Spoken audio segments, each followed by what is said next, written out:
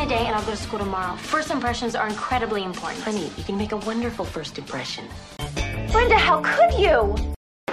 He was a jerk, okay? I've made my choice and I choose me.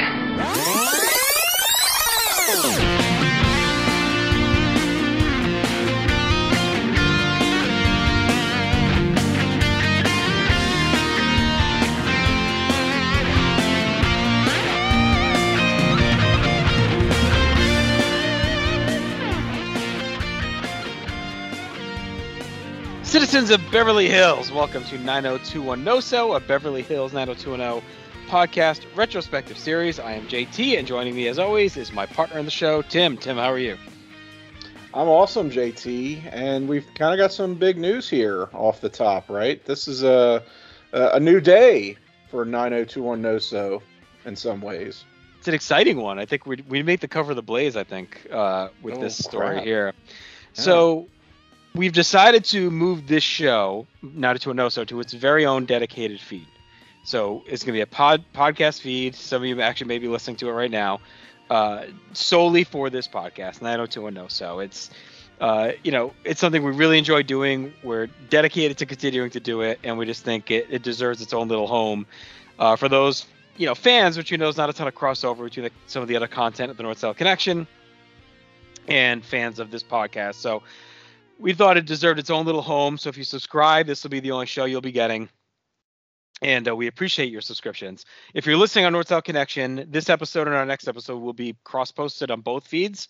But starting with season 2, our exclusive home will be just on the new 90210 NoSo feed. So in our next episode, we'll kind of give the final marching orders as to where you can find it. Address, link, all that. But just know for now, this is one of the last ones you'll hear. And then our full archive and future episodes starting with season 2 will be on our new dedicated feed, Tim. Yeah, so baby steps at first, but we hope everyone who is still listening on the North-South Connection will join us on our dedicated 90210 NoSo feed or network, if you prefer.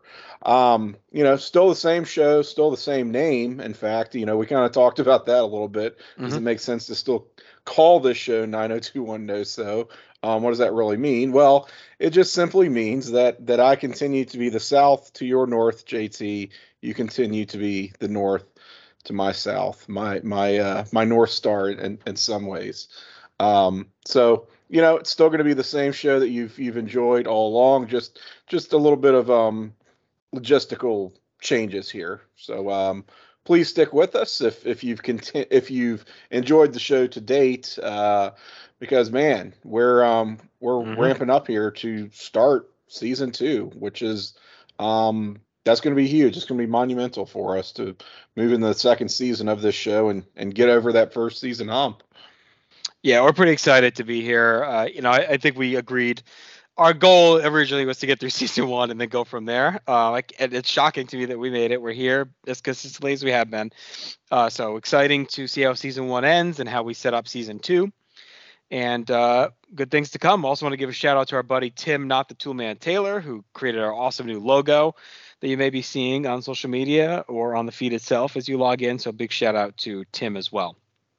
Other Tim. Love that. There are too many Tims. Tims. Not me. Not the Toolman. Not Tim Capel. But you're Tim, Tim, not the Toolman, and he's just Tim, Not the Toolman. Right. Okay. All right. As you mentioned, we're on the penultimate episode of season 1. It is Spring Dance. But before that, we got to bring in our very special guest. He is a first-time guest here on 90210 NoSo, a long-time podcaster. He's a fan of this show and some of the other content North-South Connection. And he is our good friend, Mr. Marty Sleaze. Marty, how are you? Doing pretty well. This was sprung on me. I'm very excited. This is great. I've loved debuting stuff. But it ruins all my Cody Rhodes references because I was just going to tell everybody how great this show was and relate it to how great Cody Rhodes is. So okay, well, you get that out of the way, and I saw that love in person recently. We get to spend some time, good to spend a night together, which was exciting. Yes, JT got to sit next to me during Backlash, and when Cody Rhodes came out until Cody Rhodes won, it was probably the most screaming he had to deal with since, well, he was with his kids probably. Yeah. So every day, really. But it's good to have you Marty, here. Go ahead. It's still appropriate that you're going to drop that particular wrestling reference because Cody Rhodes is my ex-husband. So if you're gunning for him, I will not pull a Steve to your Kelly with Cody as our, or maybe that's a Steve to your Brandon pursuing Kelly here, as the ex. Hey, hurt people hurt, so I can understand if you come at me. You can have him, my friend. You can have him. Although he is putting on good work today, it's fine. Yeah. No, I'm excited to be on. This is actually our first podcast together, JT. So crazy because I mean we've kind of been in each other's atmospheres for a while, so. But it's good to have you here. We'll not be discussing rope running. I know that much. So, but before we get going, Marty, why don't you tell us, like we always do with our new guests, your history with the show Beverly Hills 90210, when you got into it, when you discovered it, and just the level of fan that you've been throughout your life. Yeah, so I'm younger than you guys. So the way I watched it, well, basically, I guess the easiest way to explain it is this was sort of the TV schedule if you were homesick or if it's the summer. I was with my grandma, so it was 10 a.m. was Guiding Light, 11 a.m. was Price is Right, noon was The News, 12:30 Young and the Restless, 1:30 Bold and the Beautiful, 2 was As the World Turns, 3 was General Hospital. Is there a trend there? I like soap operas because my grandma likes soap operas, so I'm big into the soaps. At 4 o'clock was kind of where there would be curveballs. You get into syndication. Animaniacs would be on around 4. Sailor Moon, I have 2 sisters. They love Sailor Moon. That was like on at 4. And then 90210 was on at 4. So sometimes that was like a good compromise for me and my sisters because I wasn't a huge Tuxedo Mask Sailor Moon guy. And then I don't think they really cared for Animaniacs that much. So like 90210 was something that we could watch together. That was fine. But I was pretty young. And what's funny was I kind of like the show was definitely in the ether. We saw it. But during the pandemic, I always meant to go back and watch it. And so I found out it was on Hulu. I started watching it, and I thought it was just super interesting. I recognized all the characters, not all of them. I completely forgot that Andrea existed, had no recollection of her. But the rest of them, I was like, oh yeah, I know Jason Priestley, I know Dylan. Brenda became Prue on Charmed. My sisters love Charmed, so I remember her for that. We all knew her too. We were all like, oh, that's the girl from 90210. Remember Kelly, all that. So what's funny is I don't remember any scenes though. So I've watched through season 4 at this point, and I don't remember any scenes. So it's very funny. I know we watched it as kids, but didn't trigger any memories when I watched it back. All right, well, hopefully we'll conjure some level of memory up as we move along, but if not, welcome for the first time. So yeah. Why don't we go ahead and dive into our episode, Season 1, Episode 21, Spring Dance, originally aired May 2nd, 1991, and it's a pretty infamous episode for a few reasons, which we'll get to as we go through this. So this is kind of one of those, Tim, we've had those big tentpole episodes throughout the season that we've earmarked, and this is absolutely one of them for sure.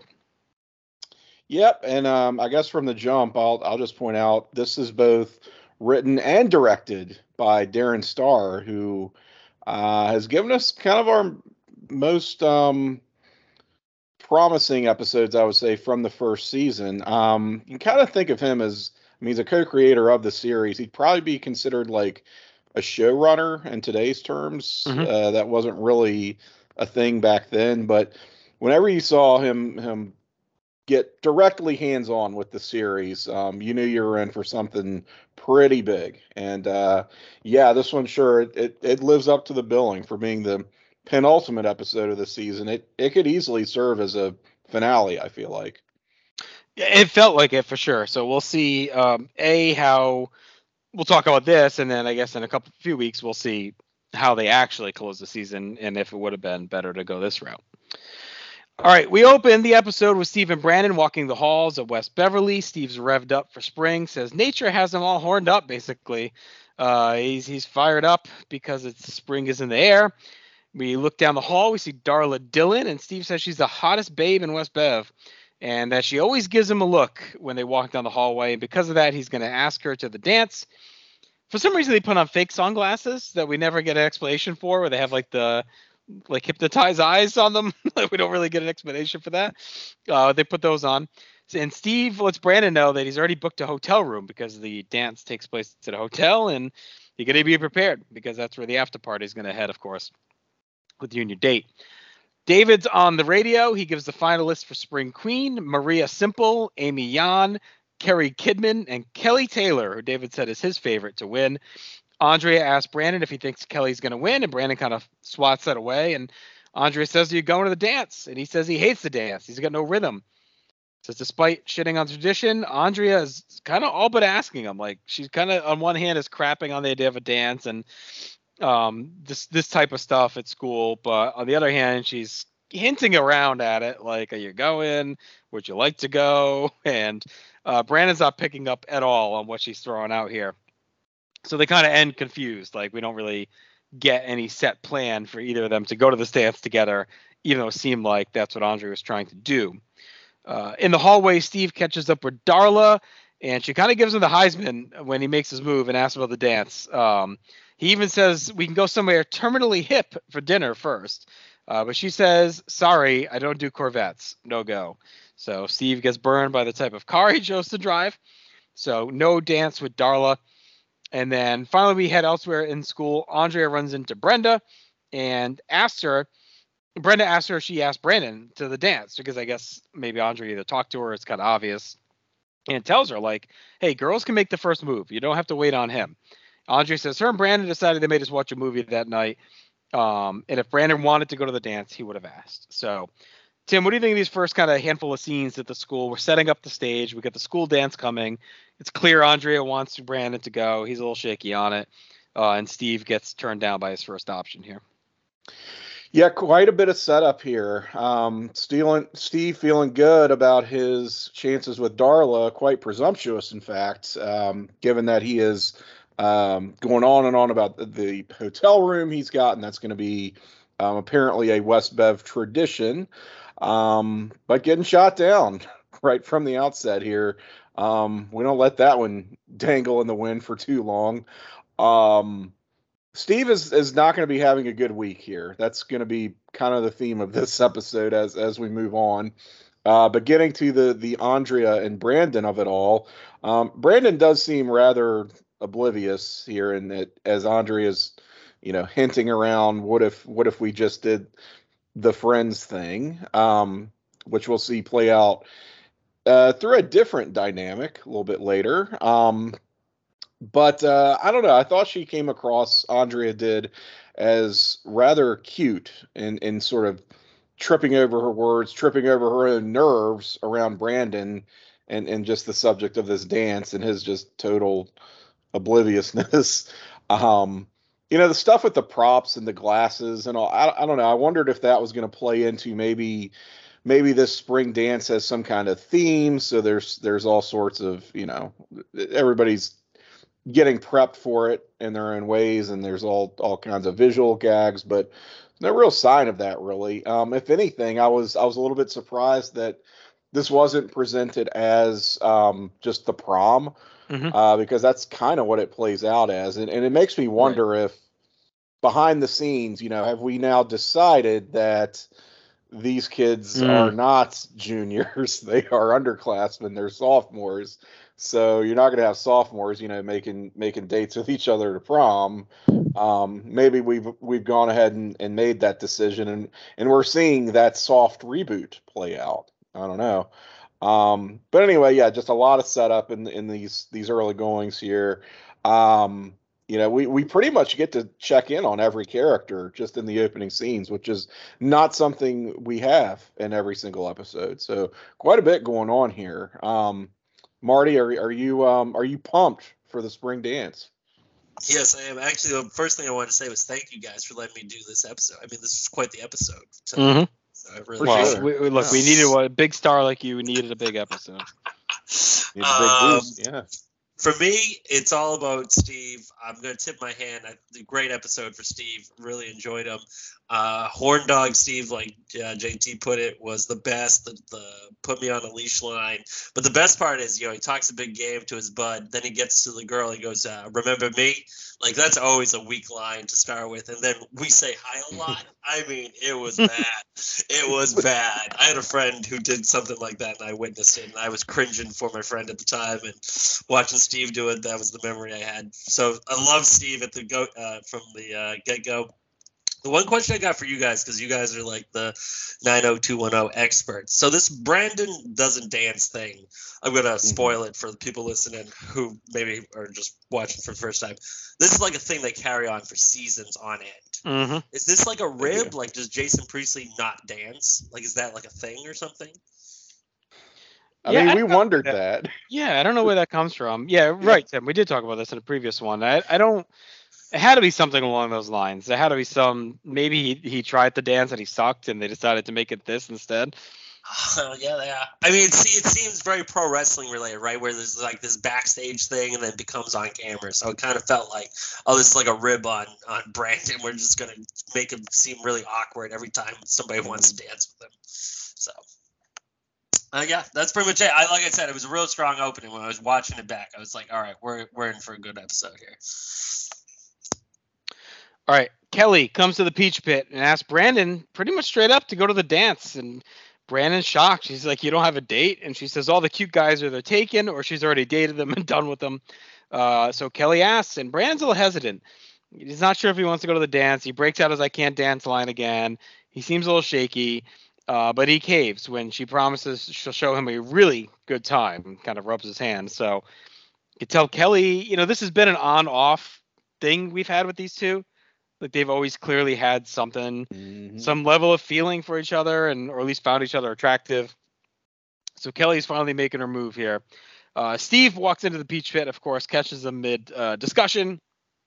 He doesn't realize that Kelly, though, had just did what she did because he asks her if she would go to the dance with him, and she breaks the news that me and Brandon are going together, and Steve's a little shook. And Kelly and Brandon say, hey, Donna doesn't have a date. Why don't you ask her? So Steve confirms Brandon and Kelly are only going as just friends, and they say, yep, we're just going as friends. So Steve says, okay, I'll ask Donna, but she better not expect anything. So we cut to school, and Steve asks Donna to go to the dance as friends. He says very clearly, as friends. And she kind of stammers and then kind of says, I guess, and then yes. You can tell she seems excited, but she's very nervous. Probably never really been in this position to be asked to go to a dance, especially from someone like Steve, who's a big-time player. Kelly in class is all over Brandon about making these plans for the dance. Tells him he only has to worry about renting a tux, the corsage, and the limo, and she'll do the rest. And she says, Brandon says, I can't afford a limo. And Kelly says, well, look, I'm a spring princess. I'm up for spring queen. I can't show up in Melvin or whatever you call your car. And Kelly says, look, don't worry about the limo. Dylan's paying for it. So he'll cover the limo. We're going to ride with him. Andrea comes over and asks Brandon what time he's going to be over for movie night on Saturday, and he reveals he's going to the dance with Kelly. And Andrea is clearly a bit broken by this. You could see it in her face. We see her at the Blaze. She's sullen. Brandon kind of tries to fix it, but he's confused. He said, look, you said you didn't want to go, and now you're pissed that I'm going and you're not. And she's just crushing him with sarcasm, about the dance and about asking. And Brandon asks, why are you mad? And she just kind of hand waves him and moves along. So it's clear that she's hurt. She missed her window to ask him. He probably would have said yes if she asked him before Kelly did. And she waited and now missed the chance, and she's going to play it off like she doesn't give a shit. So what do you think of this, Marty? This all feels very relatable, too. This episode resonates well. I think just all this, like, angst over asking someone to something like a school dance and missing the window and the person you want going with someone else. And like this all is like very relatable stuff. Sometimes we veer on this show into stuff that isn't super relatable for teenagers, but I thought this one really spoke well. Yeah, I actually agree with that. That's a good point. I think one of the things that I noticed, I didn't watch most of season one. I actually skipped ahead to here, and then I watched a little bit of season two. But going forward, it gets soapier and soapier. Like this episode is like pretty like normal teen stuff. It's just really well done teen stuff. It doesn't get like too soapy. You guys did cover the Matthew Perry episode where, was he going to kill his father? Was he going to, commit suicide? That, is a great, soap opera episode. This one's definitely more traditional teen, but again, like you said, really well done. And everybody's gone through it at some point. Yeah, for me, I thought the whole Kelly, Brandon, Steve thing was great, especially Steve. He just, got smoked by whatever that other girl's name was, and he's going to take pity on Kelly, which is great. He goes from being we say hi a lot, kind of chump Steve to he's got his chest puffed out. I'm going to take pity on you, Steve. I love that, that sort of character he's got going on there. And then, but what's funny is when he asks if they're, going as friends, well, we're not going, Kelly goes, we're not going as enemies. I'm like, that was a great line. And, other than that, it's just the Andrea Brandon stuff is great. It's actually, I don't want to spoil it for people who are watching for the first time, but, I do actually wish in the future seasons that actually was explored more. But, right. Yeah. So, it was a good set of scenes. How about you, Tim?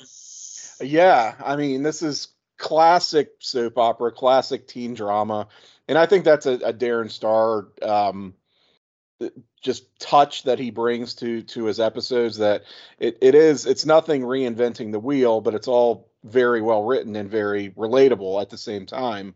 So it all congeals really, really nicely, and so this just friends date between Brandon and Kelly is leaving Steve and Andrea crestfallen. I do think maybe we needed to see Brandon and Andrea talking about, we'll hang out and watch movies. It just seemed like earlier when Andrea said that, it was just sort of an excuse that she was giving Brenda. It wasn't something they had actually planned. So that came as a little bit of a surprise that she did in fact get ditched here, that we didn't see. That was or was it one of those things where did she convince, kind of said it, and did she convince herself? He was kind of like, oh yeah, well yeah, maybe, and then she just took it as a yes kind of thing.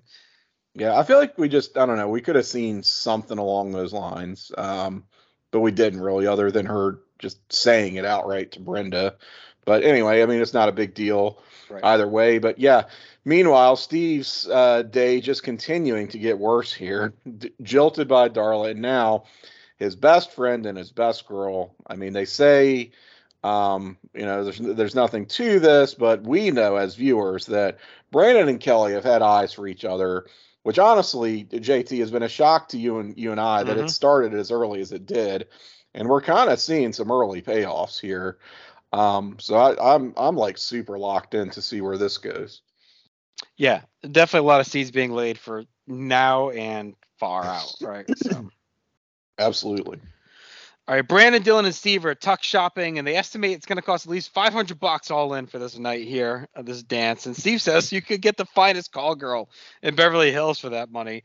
And Dylan says, it's about honor, though. It's not about that. Steve hints at Dylan and Brenda getting it in. Brandon wants to know what this is about. What do you mean? What do you mean they get in a room? And Dylan says he doesn't kiss and tell.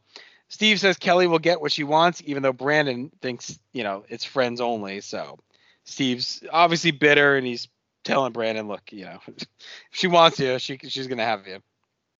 We go to Kelly and Brenda. They're dress shopping.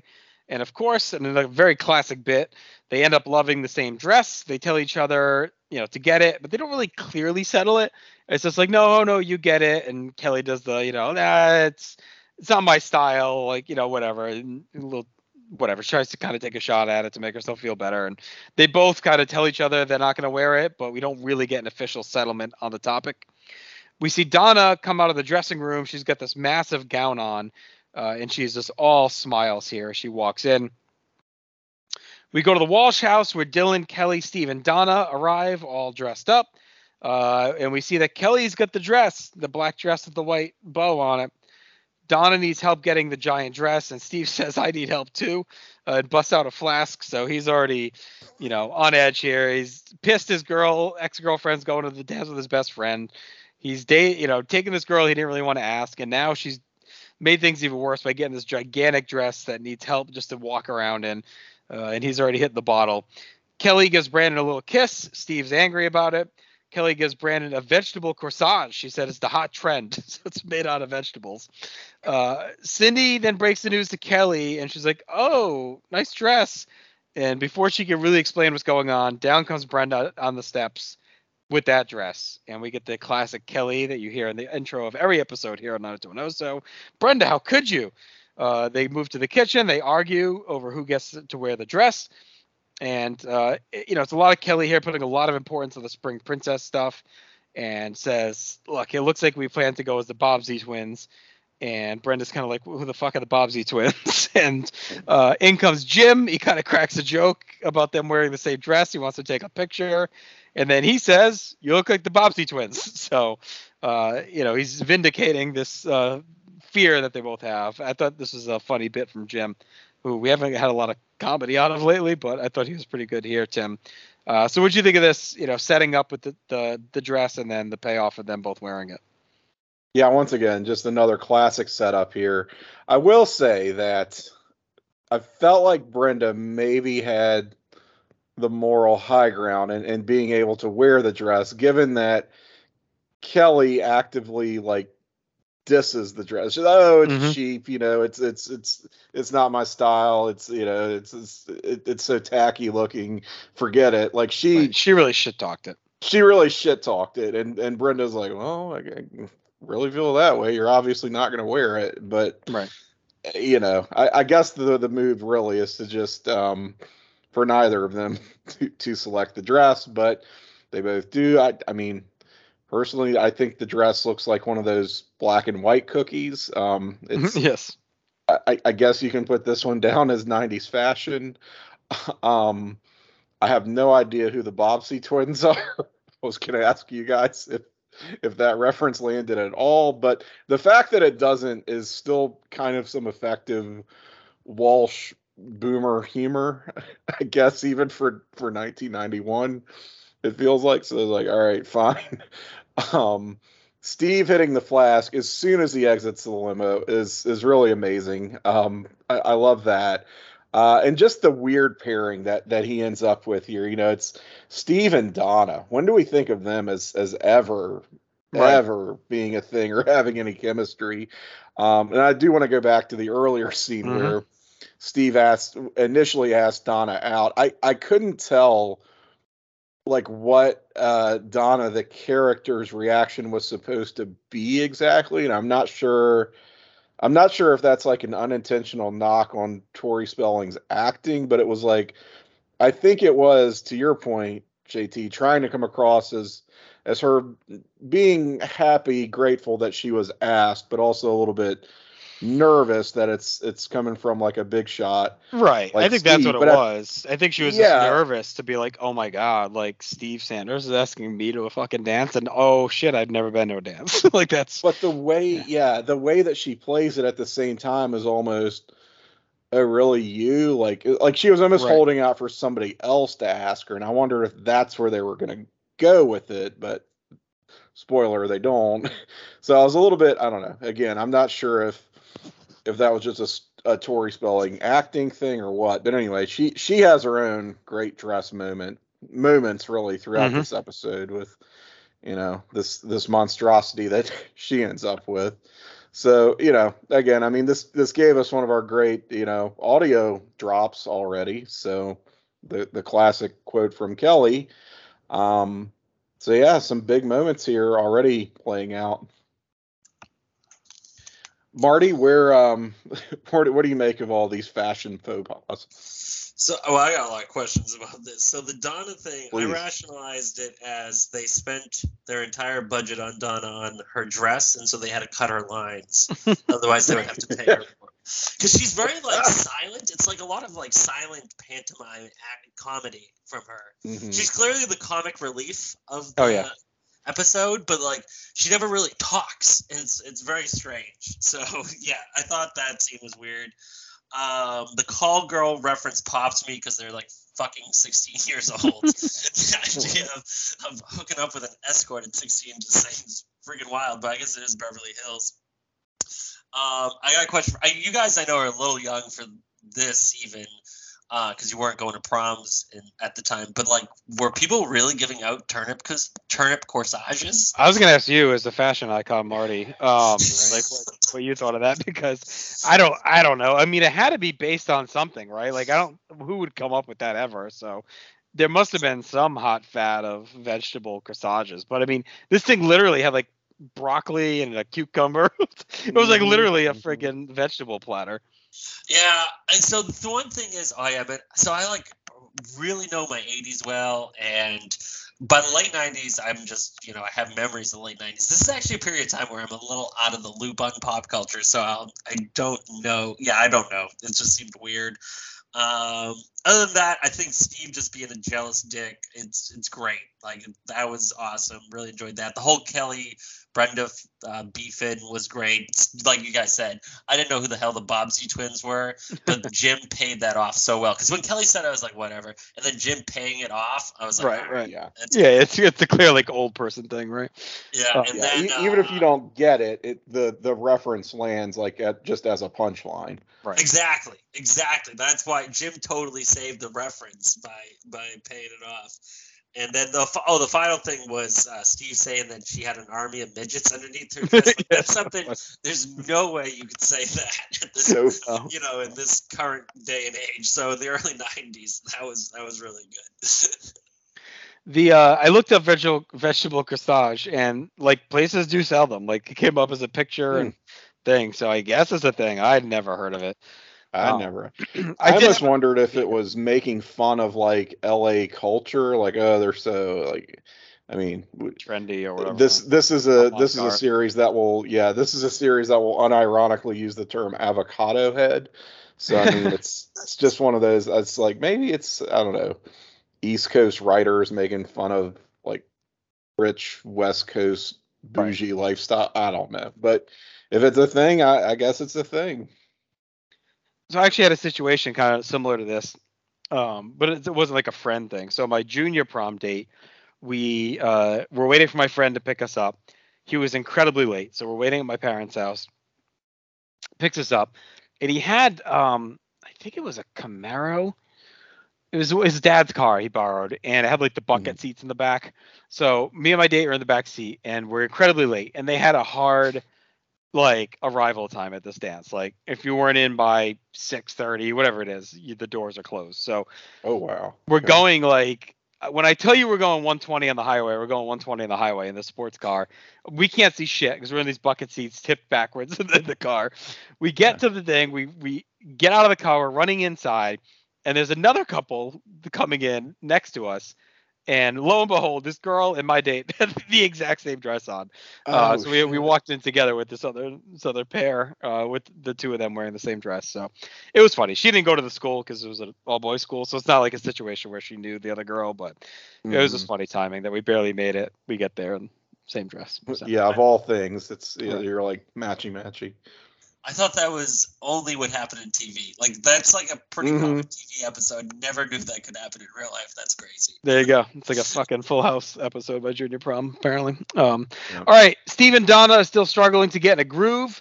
We get the group picture off, and away we go. Steve says, here is where he says Donna has the army of midgets under her dress. We cut over to Andrea, who fires up a horror movie about a prom as she's about to house a carton of ice cream. So she's got her night plan. We cut to the limo pulling up at the hotel. We get Steve. He's kind of faking throwing up. Kelly gets all pissed at him because he's doing that, but he's still clearly bombed. Like, he's clearly picked up a buzz here along the way, or at least he's acting as if he did. Kelly tells Brenda, stay on the other side of the room so no one notices us. So she's definitely pissed about the dress still. Donna's a complete disaster with this dress on. Steve hates every minute of it. She can't get out of the limo. She's dragging this giant train.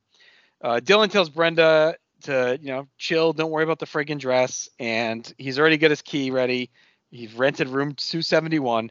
This night is about them and not about Kelly, and Brenda's feeling it, so she's already not caring about the dress because we're finally going to get the big moment with her and Dylan.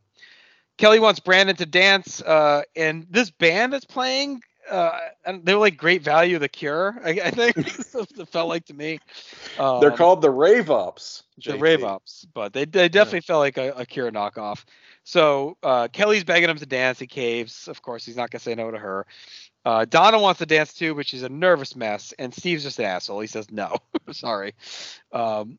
We cut to David and Scott. David's horny about Kelly as always. He bets Scott $20 that he can get Kelly to dance with him by the end of the night. Scott takes the bet. We then cut ahead, and Dylan is already ready to exit upstairs. Like, he is done with this dance. We're like an hour in, not even. He tries to talk Brenda down. She's nervous. She's afraid that she's going to be a disappointment. And we get another classic Dylan pickup line here out of the holster. We won't be judging each other up there. We'll be enjoying each other. And says if he wanted to be just another notch, he would have had her up there months ago. But he's waited because he loves her. So Brenda's gone. Like, she's all in. So let's pause there for a sec. Marty, any thoughts up to this point at the dance? Yes. So I'll start from where you left off, and then I'll go back to my other thing. So when I first heard the line, "Well, we won't be judging each other," I'm like, "Oh, he'll be saying loving each other would be great." Then he goes into enjoying each other. I was like, wow. I mean, I guess some people would be into it, like Brenda, but I was kind of like, oh man, that was kind of a little sleazy. Well, I love a good sleazy moment, but that was pretty sleazy. So one thing for you guys that I'm interested in, so like I said, I'm really into 80s music. I did that whole like 5-episode series on hair metal with good old Will on the Place to Be wrestling thing. So clearly I love my 80s music. I love new wave, and like you said, totally like a Mickey Mouse Cure. But they had some good songs, and I like new wave music. But my question to you guys is, it's 1991. This seems like a very like 80s band, but like I guess 91 is not that far removed from the 80s. Was this like a weird pick in your opinion? No, I feel like the very early 90s is still kind of 80s, at least late 80s with their music. Like if you think of stuff like New Kids on the Block even, right? Like they started like 80, 89, but they're like, you think of them as like an early 90s band, even Salt and Pepper, like stuff like that. So I think like early 91 is still kind of a transition period. It's not really until I think like 93, 94 that you get the music shift in the 90s where grunge becomes a bigger deal. Like New Jack Swing type of like hip hop like takes over. Oh shit with David, West Coast rap, like stuff like that, like really. Yeah, but just even the bands you throw out, like New Kids on the Block and Salt and Pepper, like they seem hip, and I don't want to dog a new wave band because that's like my scene, but new wave kind of seems passe. Like having like more of a hip hop group felt like it would have made more sense, but. I like the music, so I was happy. I think I guess for a dance, you're probably not going to have like a rap or a rap act, Well, that's the thing. This show sort of oddly hedges its bets with popular music, I feel like. And that's, I don't know, I could do a deeper dive into this, honestly. It almost feels like a trend throughout the entirety of the series, where it's like it takes them a while, like you said, JT, to even embrace like grunge. You're well into like probably that 94, 95 time frame before you're even seeing like grunge fashions, and they're going to do, the Peach Pit After Dark, which was more kind of, I don't know, grunge oriented, I guess you could say. But that's, I mean, it's certainly not, Nirvana hitting the scene in 91, 92 kind of thing. And I think Cure, I think they're still pretty popular. Like 92 is when the album with Friday I'm in Love came out. Like, so that's right around here. So I could see, and they had an album in 89, 90, 88. Like, so they probably were still, Love Songs 89. So I would say they're pretty. And this is a show. I think that they're just trying to like keep it classy, because you'll hear like a lot of REM in these early seasons. I know that, we don't hear it so much on the sources where we're watching the show, but a lot of the incidental music is going to be REM songs, which again you think of as like a very late 90s, early 2000s band. So, but again, like not as, I mean, people forget how popular today they were at the time, but I don't know. It's just this show does have a weird relationship with music, where it's not like you don't see like a lot of the flash in the pan type acts, and you would think that you would. But yeah, this band here, the Rave Ups, I mean, I'm not really super familiar with, but the sound is pretty consistent with what we've gotten pretty consistent with what we've heard throughout the first season.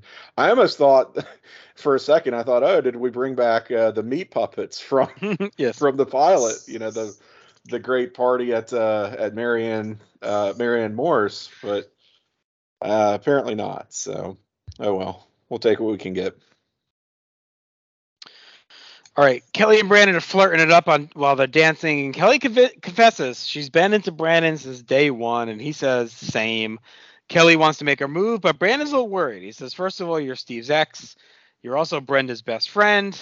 And Kelly says, well, Dylan's your best friend and didn't stop him from making a move in your sister. Brandon is quickly crumbling here, and Kelly makes her move, and they start to make out on the dance floor. Steve, of course, is brooding in the corner, watching this occur. Brandon says it doesn't feel right. He starts to back off from making it out. He says, I don't think we're a good couple. I know you too well. If we were strangers, maybe in love. And Kelly actually kind of takes it well enough. Brandon says, you're like a sister to me. And she says, that's the ugliest thing anyone's ever said to me. But she's still like kind of doing okay with it. I think she kind of gets the take. Like, it's clear that Brandon is into her. So it's not like he's just using this as a reason not to be into her. I think he's just presented as such a genuine guy. She knows, like, okay, like, this guy cares a lot for me as like a sister figure. I get it. Steve comes over and Kelly basically says, fuck off. And he says, go like Brandon. She only cares about herself. Brandon calls out Steve for his actions. And Steve says, you were supposed to go as friends, but I don't see any friends here. Steve leaves and Kelly tries to stop Brandon, but Brandon chases. He catches up to Steve and tells him, I'm not making a move on Kelly. And Steve says he isn't drunk. And because Brandon basically says you're drunk. And he says, I'm not drunk. And today is my birthday. And Brandon says, oh shit, I didn't know it was your fucking birthday. Let's go celebrate. After the dance, we'll go party. And there's nothing going on with me and Kelly. Brandon asks Steve, like, why are you being a jerk? And Steve says, and this is where the timeline gets a little fishy. Like, I could have swore here he said months ago, but as we move along, it doesn't seem like something he just figured out months ago, the way it goes. But he says months ago he was out with his mother and she was drinking, and she let it slip that Steve is adopted, and it crushed him. He tears up and says she's the only mother he ever knew. And Brandon says, look, it worked out. You got a great life. And Steve says, on my birthday, I still struggle because of all this. And Brandon says, look, your friends care about you, Steve. And Steve says, look, I told Kelly this, and she blew me off. And this is why I don't confide in people anymore, because all you do is get blown off. And now Brandon seems shook. So, Tim, I guess I'm a little confused on the timeline. Did I just mishear him? He said months ago, didn't he? Like 6 months ago? He said 6. He did say 6 months ago, which, if we're assuming this episode does take place in May, which the spring dance, then it should. I mean, that puts us back like in, December. Well, generously, let's say November, December. We're still in the same school year, in other words. So it's like he finds this out in the course of this first season, but it didn't seem to affect him in any previous episodes that we've seen Steve in. I don't know. Maybe we reconsider some of his earlier appearances in a different light, but it's well, and he says it always affects me on my birthday. So if he just found out 6 months ago, how is it always affect him on his birthday? Because this is the first birthday he would have known. I think that was a fuck up. I don't think he was. I think it's a continuity. I do too. I think it's a continuity issue. Yeah. Mm-hmm. Now I will say that this kind of this time frame being Steve's, we don't get an exact date, but this being Steve's birthday does remain consistent throughout the show run, because there is a season finale, I mean, way down the line. The going back to music, the Goo Goo Doll episodes on the boat was a Steve birthday party. I want to see, that was like season 6 or so. So I mean, they do keep that consistent, but I don't know where he's talking about he has issues with birthdays over something he apparently just found out, and that and him and Kelly, if it was Kelly, 6 months ago, they weren't a thing. They wouldn't have been a thing. So, I mean, I know they've been a little bit on again, off again, but not really, not to the point where it seemed like there would have been an opportunity for him to like bare his soul to her. I mean, what, David's grandparents in Palm Springs or something? I mean, when would this have really come up between the two of them? It just, I don't know. It seemed like, I don't know. Maybe we, when would this have really come up between the two of them? It just, I mean, I don't think it was 6 months ago. I don't know. Yeah, it's a little bit wonky, but I mean, it's still a good scene here that we get with Ian's earring, however you want to say it, and Jason Priestley. Mhm. I mean, the acting, the performances are good between the two of them. I like Brandon and Kelly kind of coming to this sort of compromise over what they are to each other on the dance floor. And Steve just comes over and shits all over it, right? I mean, Mhm. he's just such an asshole. Um, I will say I did not remember like having a full on makeout between Brandon and Kelly Right. this early. I mean, I know that they cut it short, but I mean they went in for it, which kind of shocked me. And just Kelly being as forward and as cool and her desire for Brandon just outright as she is. That's like I don't know, that feels like super progressive for Right. a teenage girl character in 1991. That's something again you just don't really see. She's like, hey, I don't feel the same way about you as you apparently feel about me with this whole sibling love thing. Like Or she I does, could and jump she your was trying to bones. bury it because she's desperate. Not desperate, but like, it's clear there's a little bit of desperation in her actions at this episode, right? Like, Yeah, but he feels like I still Brandon get the maybe. sense that Yeah. she would have Oh, willingly definitely. jumped his bones, and he Definitely. was just she's way more into it than he does, and she No, no. accepts where he's coming from. But if he had been like, let's give it a shot, she would have been like, hell yeah. There's definitely a weird butterfly effect here too. If they get them together here, like, do Brenda and Dylan stay together because Kelly never gets involved Mm, there?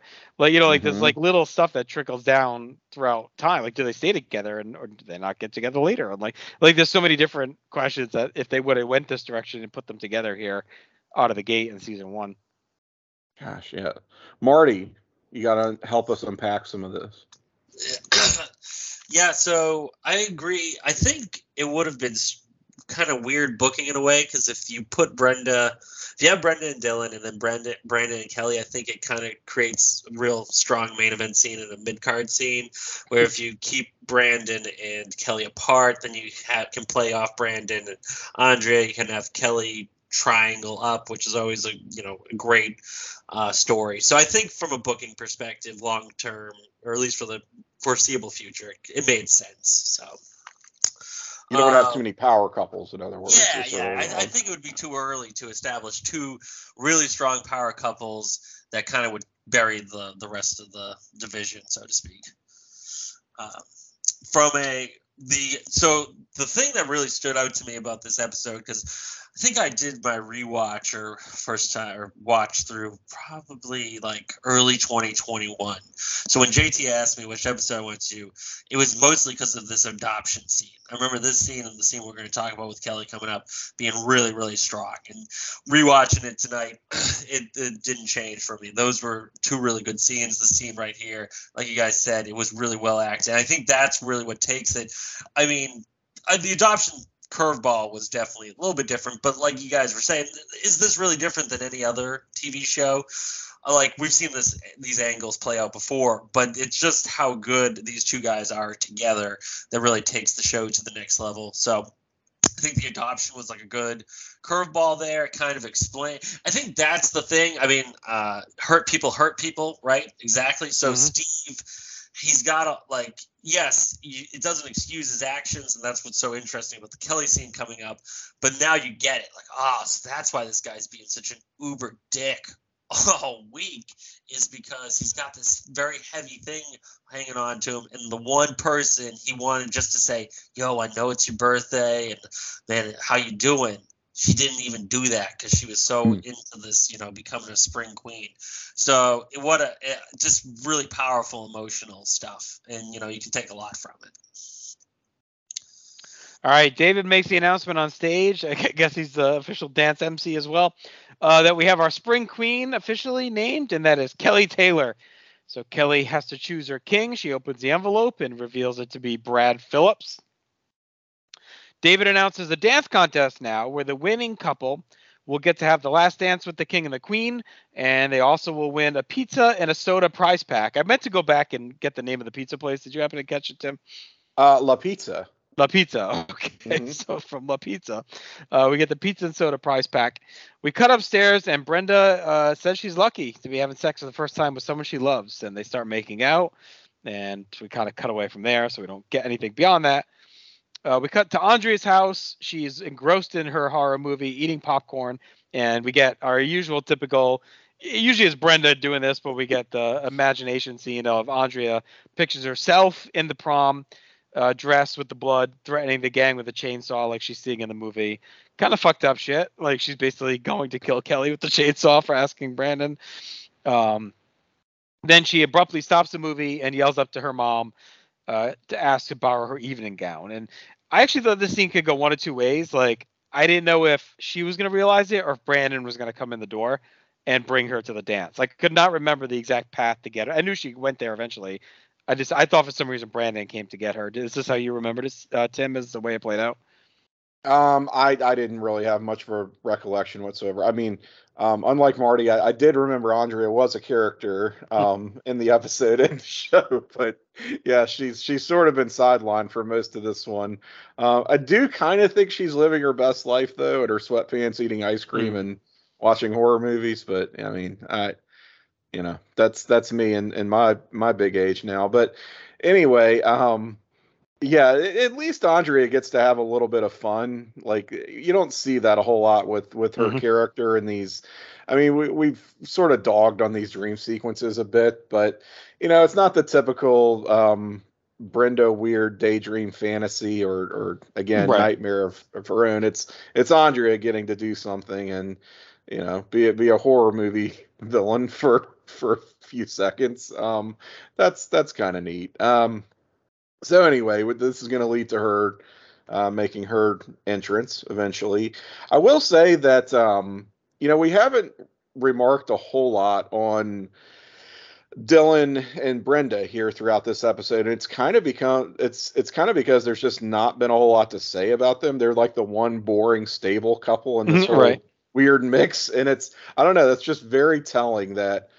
Of all of the pairings in the show at this point, here just in season 1, right? We're still just we're almost there, but this is still season 1, and the most just normal, almost like a married couple is Brenda and Dylan. Who would have thunk it? But I think to this episode's credit, it kind of works. It sort of helps just serve as a counterbalance to all the other chaos going on around us. And I mean, at the same time, we are getting some payoff to what has been a real, I guess, conflict in their relationship. The whole will they, won't they, in terms of, is Brenda ready to finally hit the sheets? That was a gross way to say that, but whatever. Anyway, we do establish Dylan got the hotel room, and Brenda's all into it. So we get the cutaway. And we'll see where this leads us. Marty, are you feeling like Andrea's out in the cold here? Or are you picking up Andrea and bringing her to the dance, or is she on her own for the night? I wouldn't have had a car at the time, so I guess I would have walked over to her house. I would have taken Andrea to the dance. I was a nerd in high school. So I definitely, Andrea would have been the type of girl that I would have been hanging out with. And there's no problem with that. I mean, Andrea's a good looking girl. She's smart and all that. But definitely she would have been, like, I know a lot of Andreas. I don't know if they would have those nightmare scenes. Oh, so that was one thing I wanted to bring up. This is something I learned from listening to you guys' show because, like I said, I kind of skipped ahead in season 1. Was I didn't realize that the nightmare scenes was like a staple of every episode. It really is. It's usually Brenda doing it. Not every episode, but I would say she's done a good 4 to 5 of these things throughout the run of the show so far. So 2 things I'll bring up at this point. So one thing that JT didn't mention was that David actually made a bet with his friend that he would get to dance with Kelly. We find out that if whoever wins this dance contest, that they get to dance with Kelly and this jabroni Brad Phillips. Who the fuck is Brad Phillips? What The king. Fuck? The king. The stud. So you see that. Okay, so David has an ace in the hole. This is how he's going to do it. Final thing, and Tim touched on it, so I want to throw this question to you too, because you guys are, the real experts, the real fans here. How did you feel about Brenda losing her virginity as a B storyline? Yeah, that's a great question. I'll put it this way. I remember that being like the A plot to this. I didn't know if it was this episode exactly. I kind of had a feeling it was in this episode just because it's been so long since I've rewatched this show from this early on. But in my recollection, like her losing her virginity was like the plot to end all plots kind of thing. And the fact that it is so sort of subdued and kind of buried under this whatever's going on around it here. I mean, I'll put it this way. I think it works really well, but it definitely surprised me on rewatch. I was like, oh, really? Oh, okay. We're really doing this, and this is how it's going to go. Like they are not taking center stage at all. I kind of like it because episode. Like we had an episode already with Brandon. It was all about that. That was the focus. And it's just like you said, they're just like a normal, stable couple, and it's a big deal, and it's presented as such later. But like they have big volatile things to come. So I think they were just like they're in this position where they didn't need to hype it up. But it's not like it gets glossed over either. I mean, it does get some time here. And they have danced around this a lot already. I mean, and the we call it the AIDS episode, and the Palm Springs episode. Like this is, I mean, right.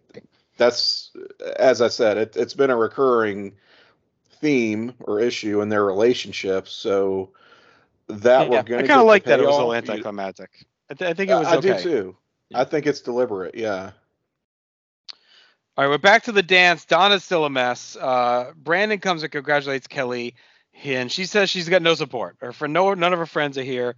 She's alone on stage. Like, what's going on? And Brandon says, you got to go talk to Steve. And she says, no, he's drinking, and that's why I broke up with him. And Brandon's like, no, you need to go. And Kelly fights it. And Brandon says it's his birthday. And she's like, oh, shit, I forgot. And did he tell you about the thing with his mom? And Brandon's like, yeah. So they go to leave the stage. They walk by David, who, to your point, Marty, is tearing up the dance floor. So he knew he was going to win this contest and get a shot with Kelly when he made the bet. They go to talk to Steve in the hallway. Kelly approaches him, and Steve gives her a bunch of shit. She apologizes for forgetting his birthday, and he wants to just be friends. He confided all this stuff in her and says, you're selfish. You only care about this contest and not being loyal.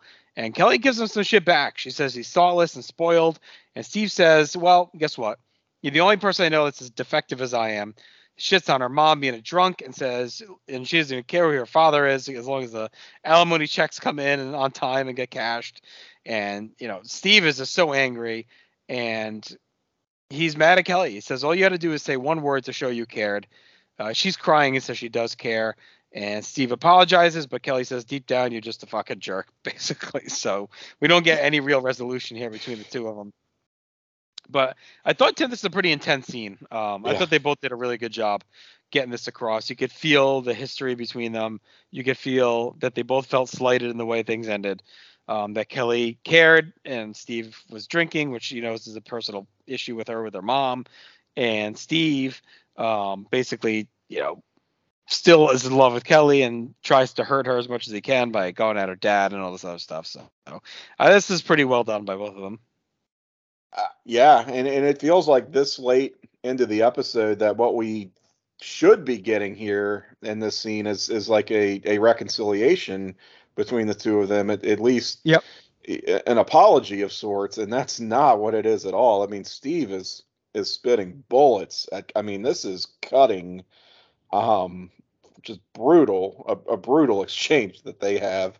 And I feel like we kind of got the sense that we drew a line under the Steve Kelly relationship earlier in this season. Like the two of them seem to have moved on, and Kelly may very well have moved on, but Steve sure hasn't. Holy shit. And it establishes that they're both like a little bit wrong. I mean, Steve probably more so, but Kelly, I mean, let's face it, looks like a bit of a bitch, just totally forgetting his birthday, or not even so much forgetting it, but not even acknowledging it at all, right? Um, it's just the fact that she's totally, off in her own world. This is like going to be her night, and to hell with everybody else, especially to hell with her ex. It just slips her mind. Oh well, like I mean, I know she didn't mean to, but it's just not a good look for her, right? Um, and yeah, this kind of gets us nowhere. But it's an awesome just confrontation between two characters who all of a sudden are kind of walking away with this episode that seems like it shouldn't necessarily be about them, but here we are. Yeah, this scene was absolute money. This was so good watching it back. I like that there was no resolution because I think it was really realistic on how these things go. I mean, I think everybody's had one of these type of arguments before. Kelly comes in with the sorry. She's going to try to show that she cares. But then Steve is just so pissed. He just lashes out. And like you said, I mean, those lines about her mother being in rehab and being unconscious, the father. So he absolutely decimates her. She, starts crying and all that stuff. So then he tries to apologize, at which point she goes, deep down inside, you're just a jerk. I mean, this is the point where you wish they could just get a little edgier and just say asshole for that final, Right. But obviously, you can't do that. But that's what she really intended. And it was just great. It was so gripping. And this is human nature. People just overreact. They go too far. And to your guys' point, everybody's a little wrong, everybody's a little right. And really what it comes down to is how far are you willing to take it? And if you take it too far, that's when you get even more wrong. So, this was a really, really strong scene from those two. All right, David's still crushing it on the dance floor. Andrea arrives in the cab and heads inside, and she looks pretty good here. She got done up quickly and made it over to the dance. She finds Brandon, and she goes to walk to him, and he's excited when he sees her. She says she feels like a fool showing up here in this dress, but you know what? She doesn't want to wake up in 10 years and realize she missed out on all the key stuff in high school and regret not doing things like going to the dance, even if it's against everything she stands for. Brandon tells her she looks gorgeous. He gives her a kiss on the forehead, and she is just melted into a pile of goo when he does that. So she is right back on her bullshit when it comes to Brandon here. David and his date make the final four, but he's running out of gas a little bit. We cut up to the hotel where the deed has been done. Dylan and Brenda are both glowing, and Dylan says as much. You're glowing, and Brenda says, well, you have a goofy grin on your face. Brenda makes the bed, but Dylan shuts that down. He's like, this is the guy housekeeping for. What are you doing? So they leave. They were feeling good. Everything went well. And it's official. Donna still can't sit down in this chair. We've been cutting to her all night pretty much, trying to sit and, trying to sit down. She can't do it. And I don't get why no one's helping her. like everyone's standing around her. No one's bothering to just help her sit. Brenda comes over to the stage to tell Kelly the news. She's all smiles. And just ignores Kelly's there. Kelly's like, what are you doing up here? Someone's going to see us. And Brenda's like, fuck it. I don't give a shit. And Kelly realizes what happened, and she's all pumped. So they kind of reconcile over the issues. She's super happy for her friend in her big moment. And then we see Donna again. Why is no one helping her sit down? Like, what the fuck? So, Marty, up until this point, we're up onto the verge of David winning the dance. We'll get to that in a minute. But what did you think to this point here? The revelation of Brenda and Dylan making it happen, and Andrea and Brandon. Brenda climbed Bone Mountain. She was a happy camper. I was trying to think of a different way than how you guys said it, so I was like, I'm going all out on that one.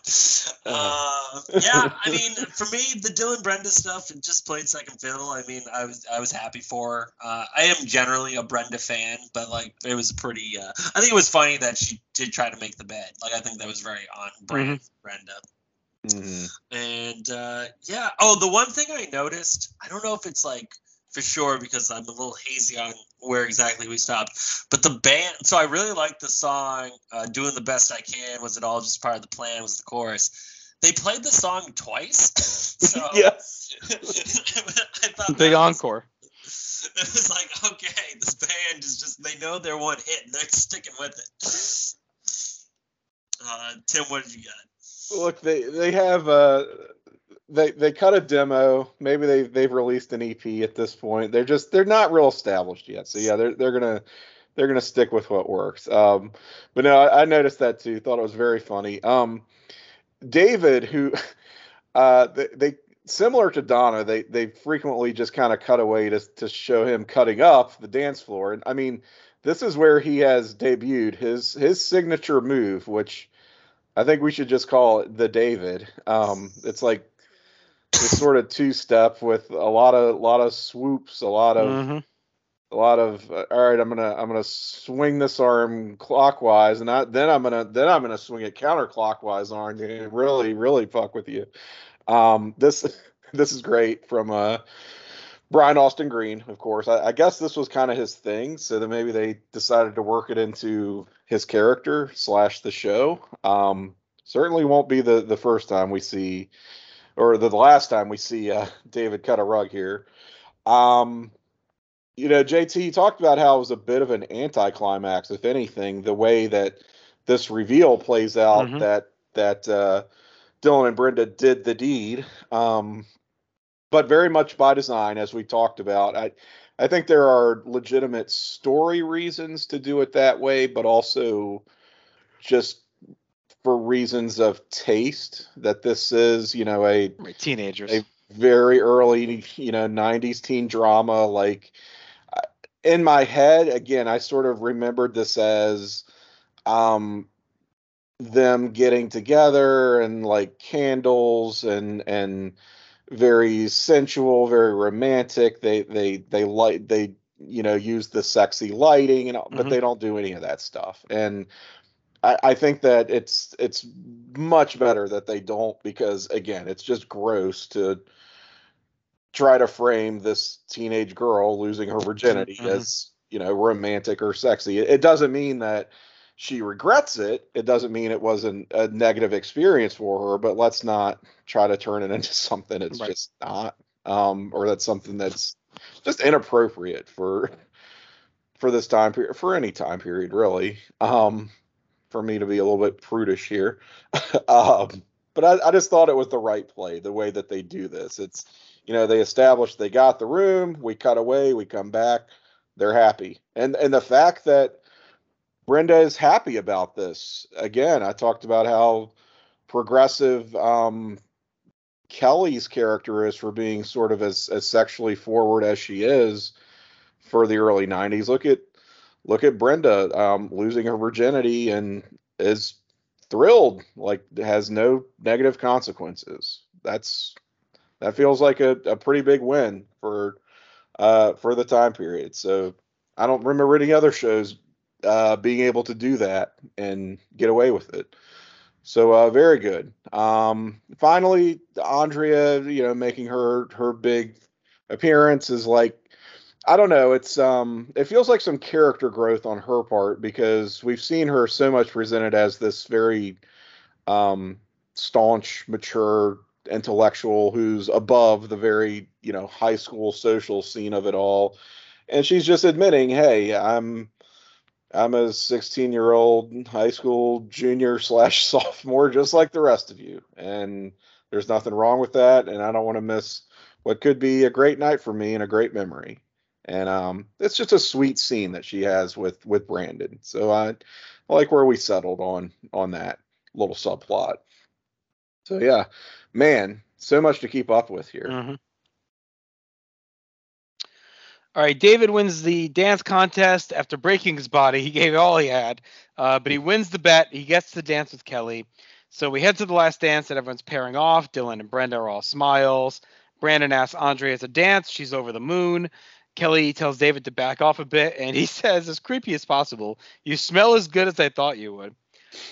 Andrea asks Brandon if she's a geek for coming alone, and he says, no, we never get the slow dance in the newsroom, so it's cool. Steve leaves Donna, and she's sad as he cuts in on poor David. His dream also crushed now as Steve cuts in and takes over with Kelly. Steve tells Kelly they didn't finish and apologizes for being a jerk all night, and Kelly does too. Steve says, despite everything, I still love you. And, he knows that she feels deep down inside that she loves him too.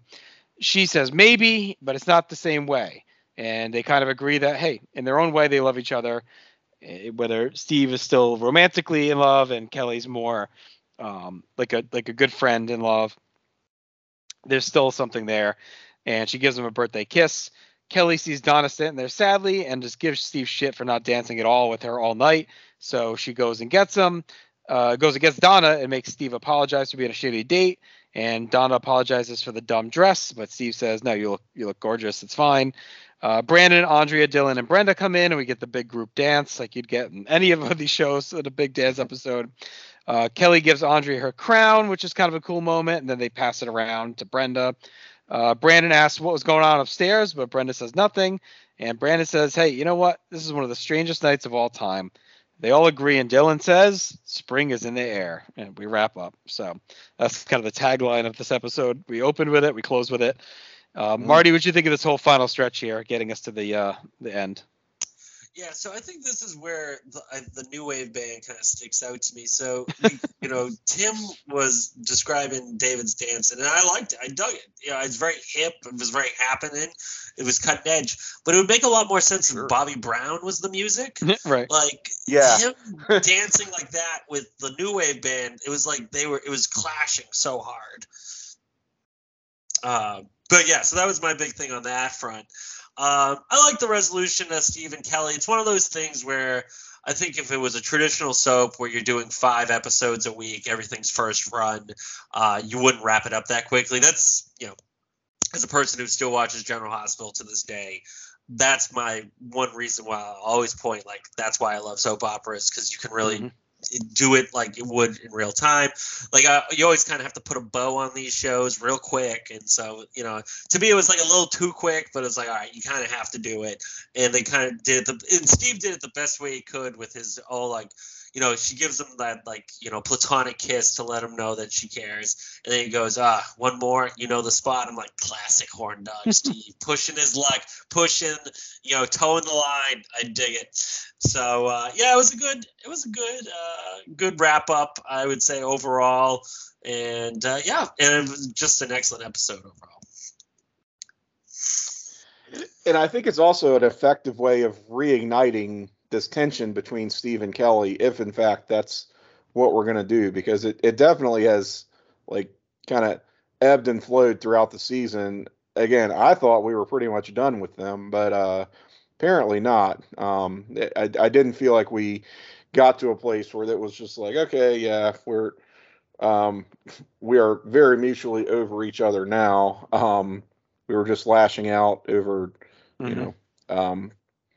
these very separate personal issues, but that really is not going to be the case where we end things when all is said and done here with this one. I will say that the musical chairs that we're playing with these couplings, you start off with Brandon and Kelly, which leads to David and Kelly. You had Steve and Donna, which we talked about as being so weird.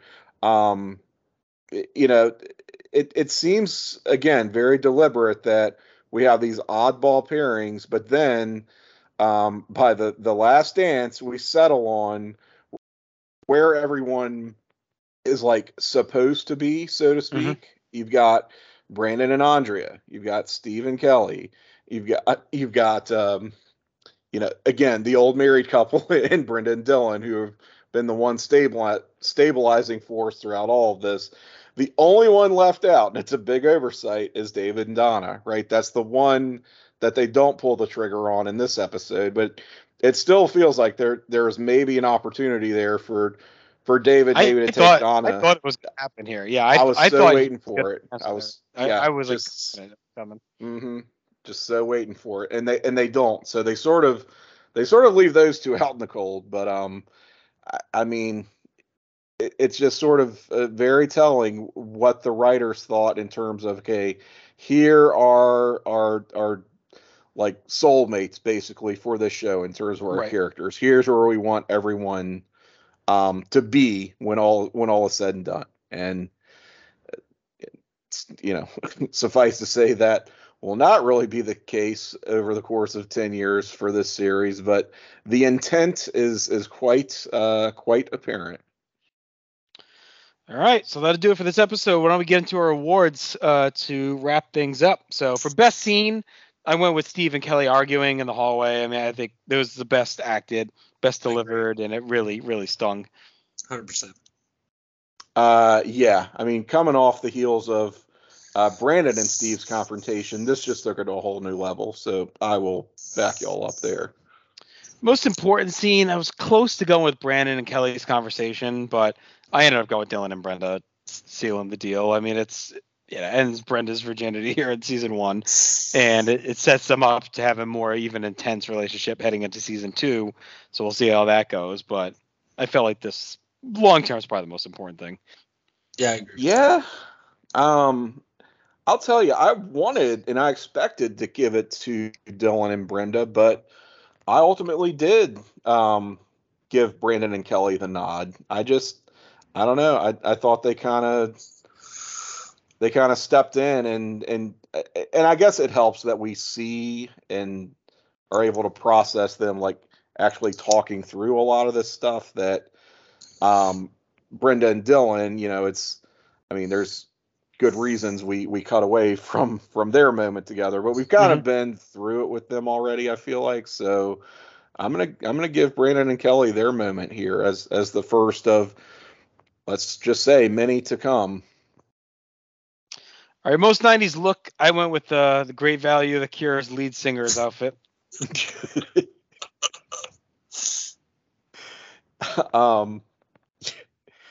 Yeah, for want of anything else that really stands out, I guess I'll go with that too. I think because it was a dance, right? I felt like they were mostly wearing timeless fashions. I was trying to look for something, and so I didn't really notice anything that was too crazy. All right, most 90s moment, I went with the dress fiasco. Brenda and Kelly loving the same dress and wearing the same dress. It was a very 90s sitcom type thing. Yeah.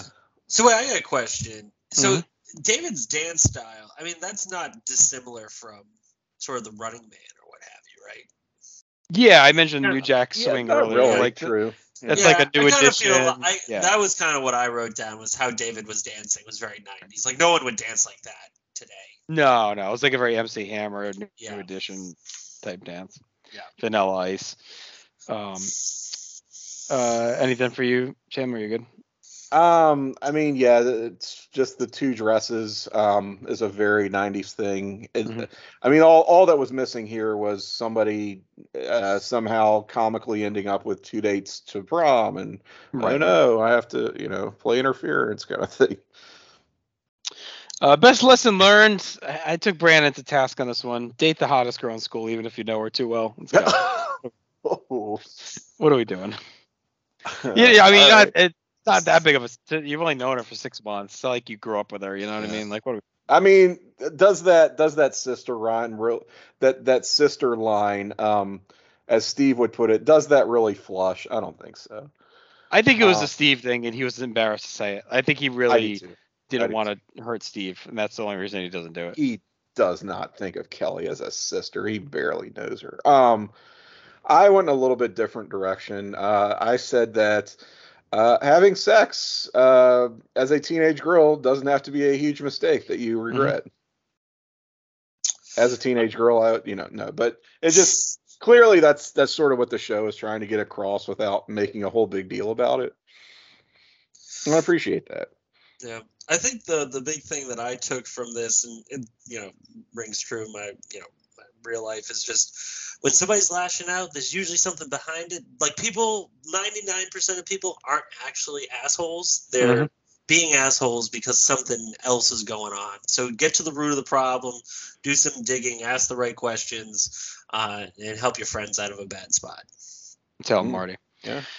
All right, best hookup, Dylan and Brenda. I mean, like, Brandon and Kelly was good, but the best was Dylan and Brenda. There, like you said, Tim, multiple times. They're the most healthy couple we got going here, and they finally hit the point we've been waiting for all season.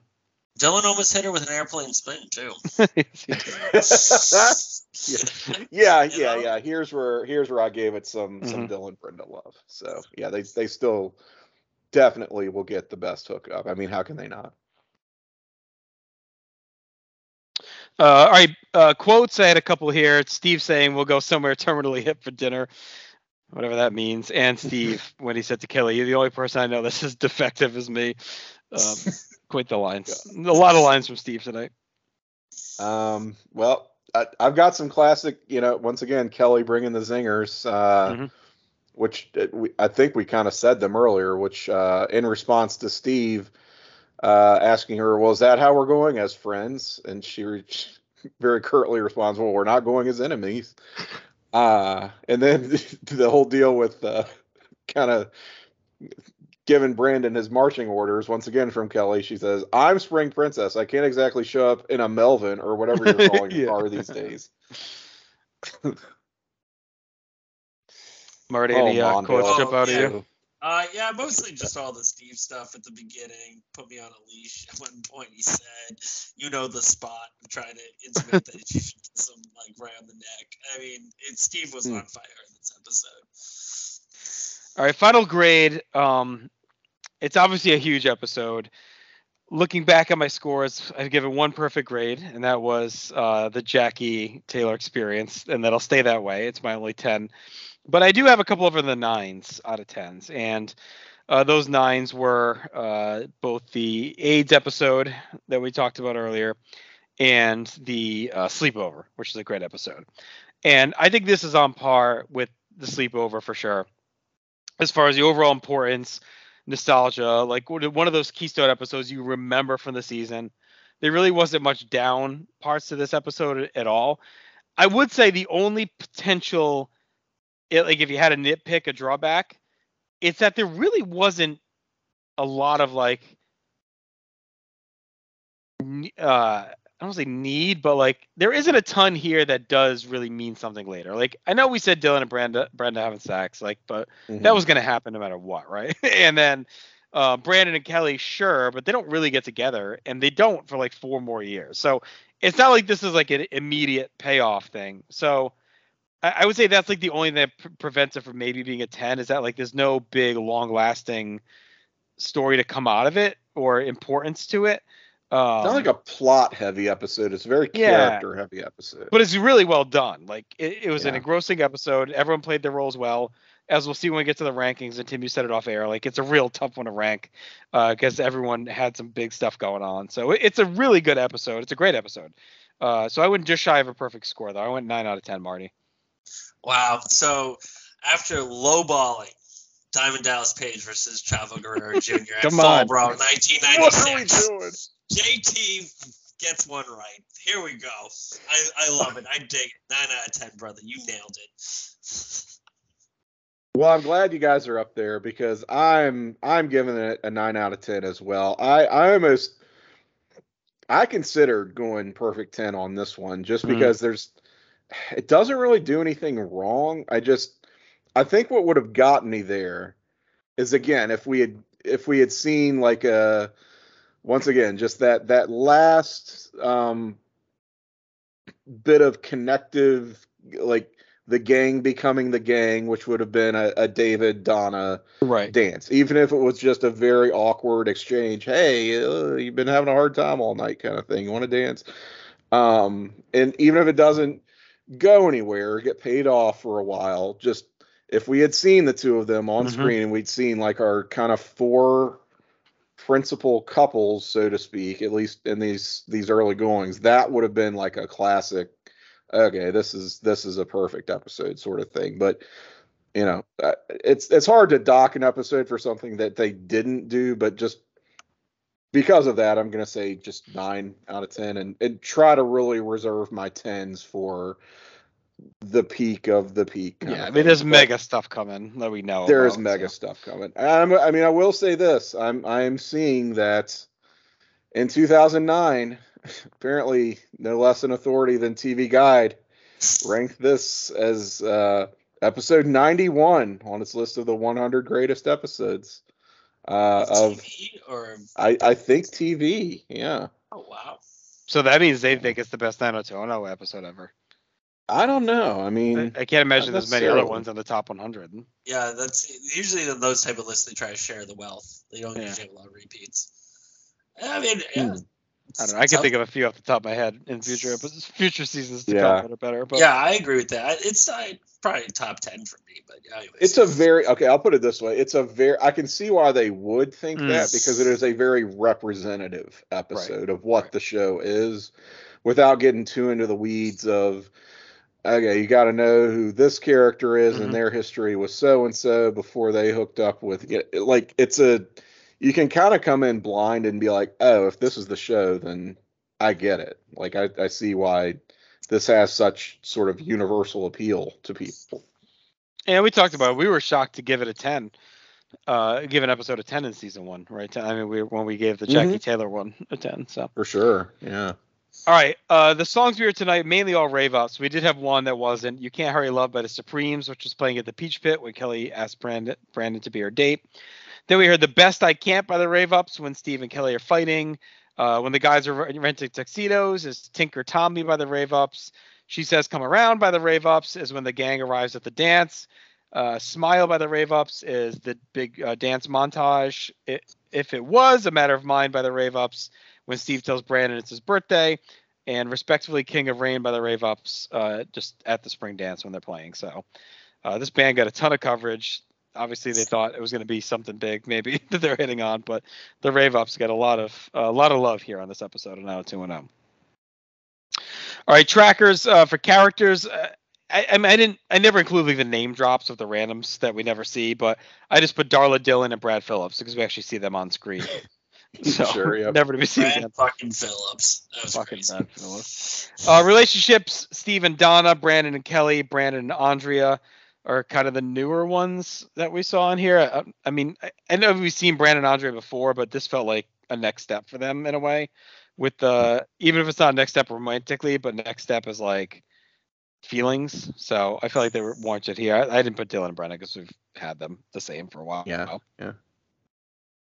Places and things. I don't think we ever get the name of the hotel. So I just put the Spring Fling Hotel. I don't know. Did they ever say the name of it? I mean, I kind of just assumed it was the Bellage because every hotel on this series is the Bellage, but they don't show it. You know, we don't get the classic establishing shot of the exterior like we will later on. And then I put La Pizza. Now that you said it. So. Very good. All right, let's get to our character rankings. I've pre-filled our bottom 5, which I'm confident we're going to hold. So Jackie and Nat, of course, are not in this, so they get zeros. I don't think Nat was in it, right? was in it for a second. Nat was all right, he gets 2 points then. He gets 2 points. Scott Scanlon, I put him above Nat, so he gets 3 points. Yeah. And then Cindy and Jim Walsh only have like 1 scene each. I put Jim ahead of Cindy. I thought because he had the funny line, the Bobbsey Twins. Bobbsey Twins is enough to get him over there. I agree. I'm with y'all so far. Yep. All right. So now we got some work to do here. This is gonna suck. Yeah. So it's either gonna be next. Either has to be Andrea or David, right? No. You like Donna that much? I feel like Donna's in there. Yeah, Donna. And I'm gonna throw a curveball at you. I know it's a big part of the episode, but Dylan doesn't really do a lot. He doesn't do much. He's slow for me. Yeah, he does. Foreshadowing Jungle Boy's illustrious career. So I think he's ahead of Donna, David, and Andrea probably, but then I think he's at that tier there. So, all right, you want to go Donna below David? Donna below. I mean, David debuted the David, so yeah. Okay. Yeah, David's. I gotta. Yeah. And you smell as good as I thought you would. I mean, that's classic creep. Oh, that's boy. True. He does have a scheme. Right. All right. So is David ahead of Andrea, though? No. I would, but I'm a special guest, so you guys can. I have another hill I'm going to be willing to die on, so you guys can do that. Yeah, let's slot Andrea above David. Okay. All right. So then are we going Dylan and are we going Brenda? Yeah. I think we have to. I think Brenda could go over Brandon. You think so? I thought the Brandon Kelly stuff was better than the. Wait, yeah. What am I talking about? Brandon had that scene with Steve. Yeah, 100%. Yeah, Brandon. Right. Yeah, he's at the top in this one for me. Not the very top, but he's near the top. I think I'd go Dylan, Brenda next. Yeah. And then that leaves us with Kelly, Brandon, Steve, which I think is the top of this episode. That's tough. Yeah.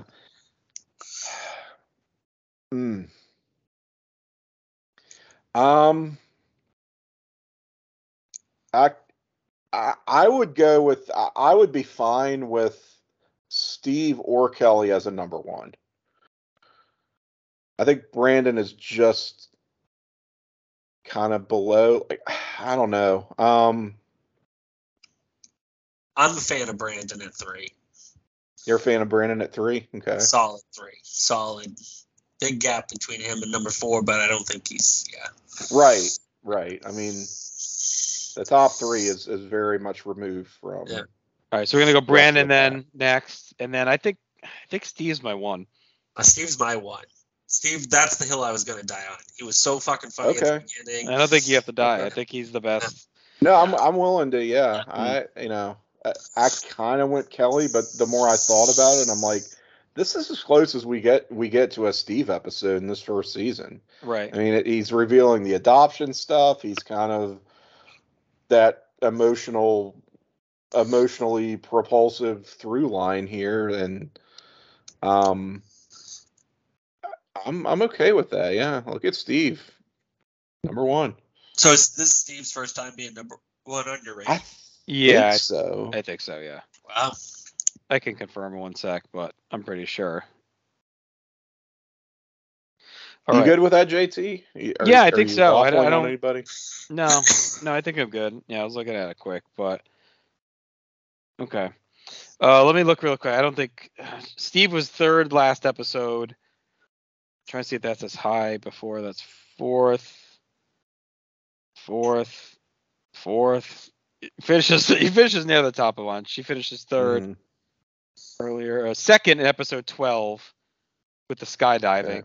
Okay. Is that the baby mom? I think that's one where he and Brandon get swindled by the 2 chicks. Yeah, that might be that one. Is this also the first time that the Walsh twins didn't finish in either one of the number 1 or number 2 slots? Yeah, I mean Dylan won early a bunch. Oh, okay. He won but to your point, Brandon or Brenda was always 2nd, I think. Yeah. Steve finished 2nd in episode 1 as well, so it's his first ever first place.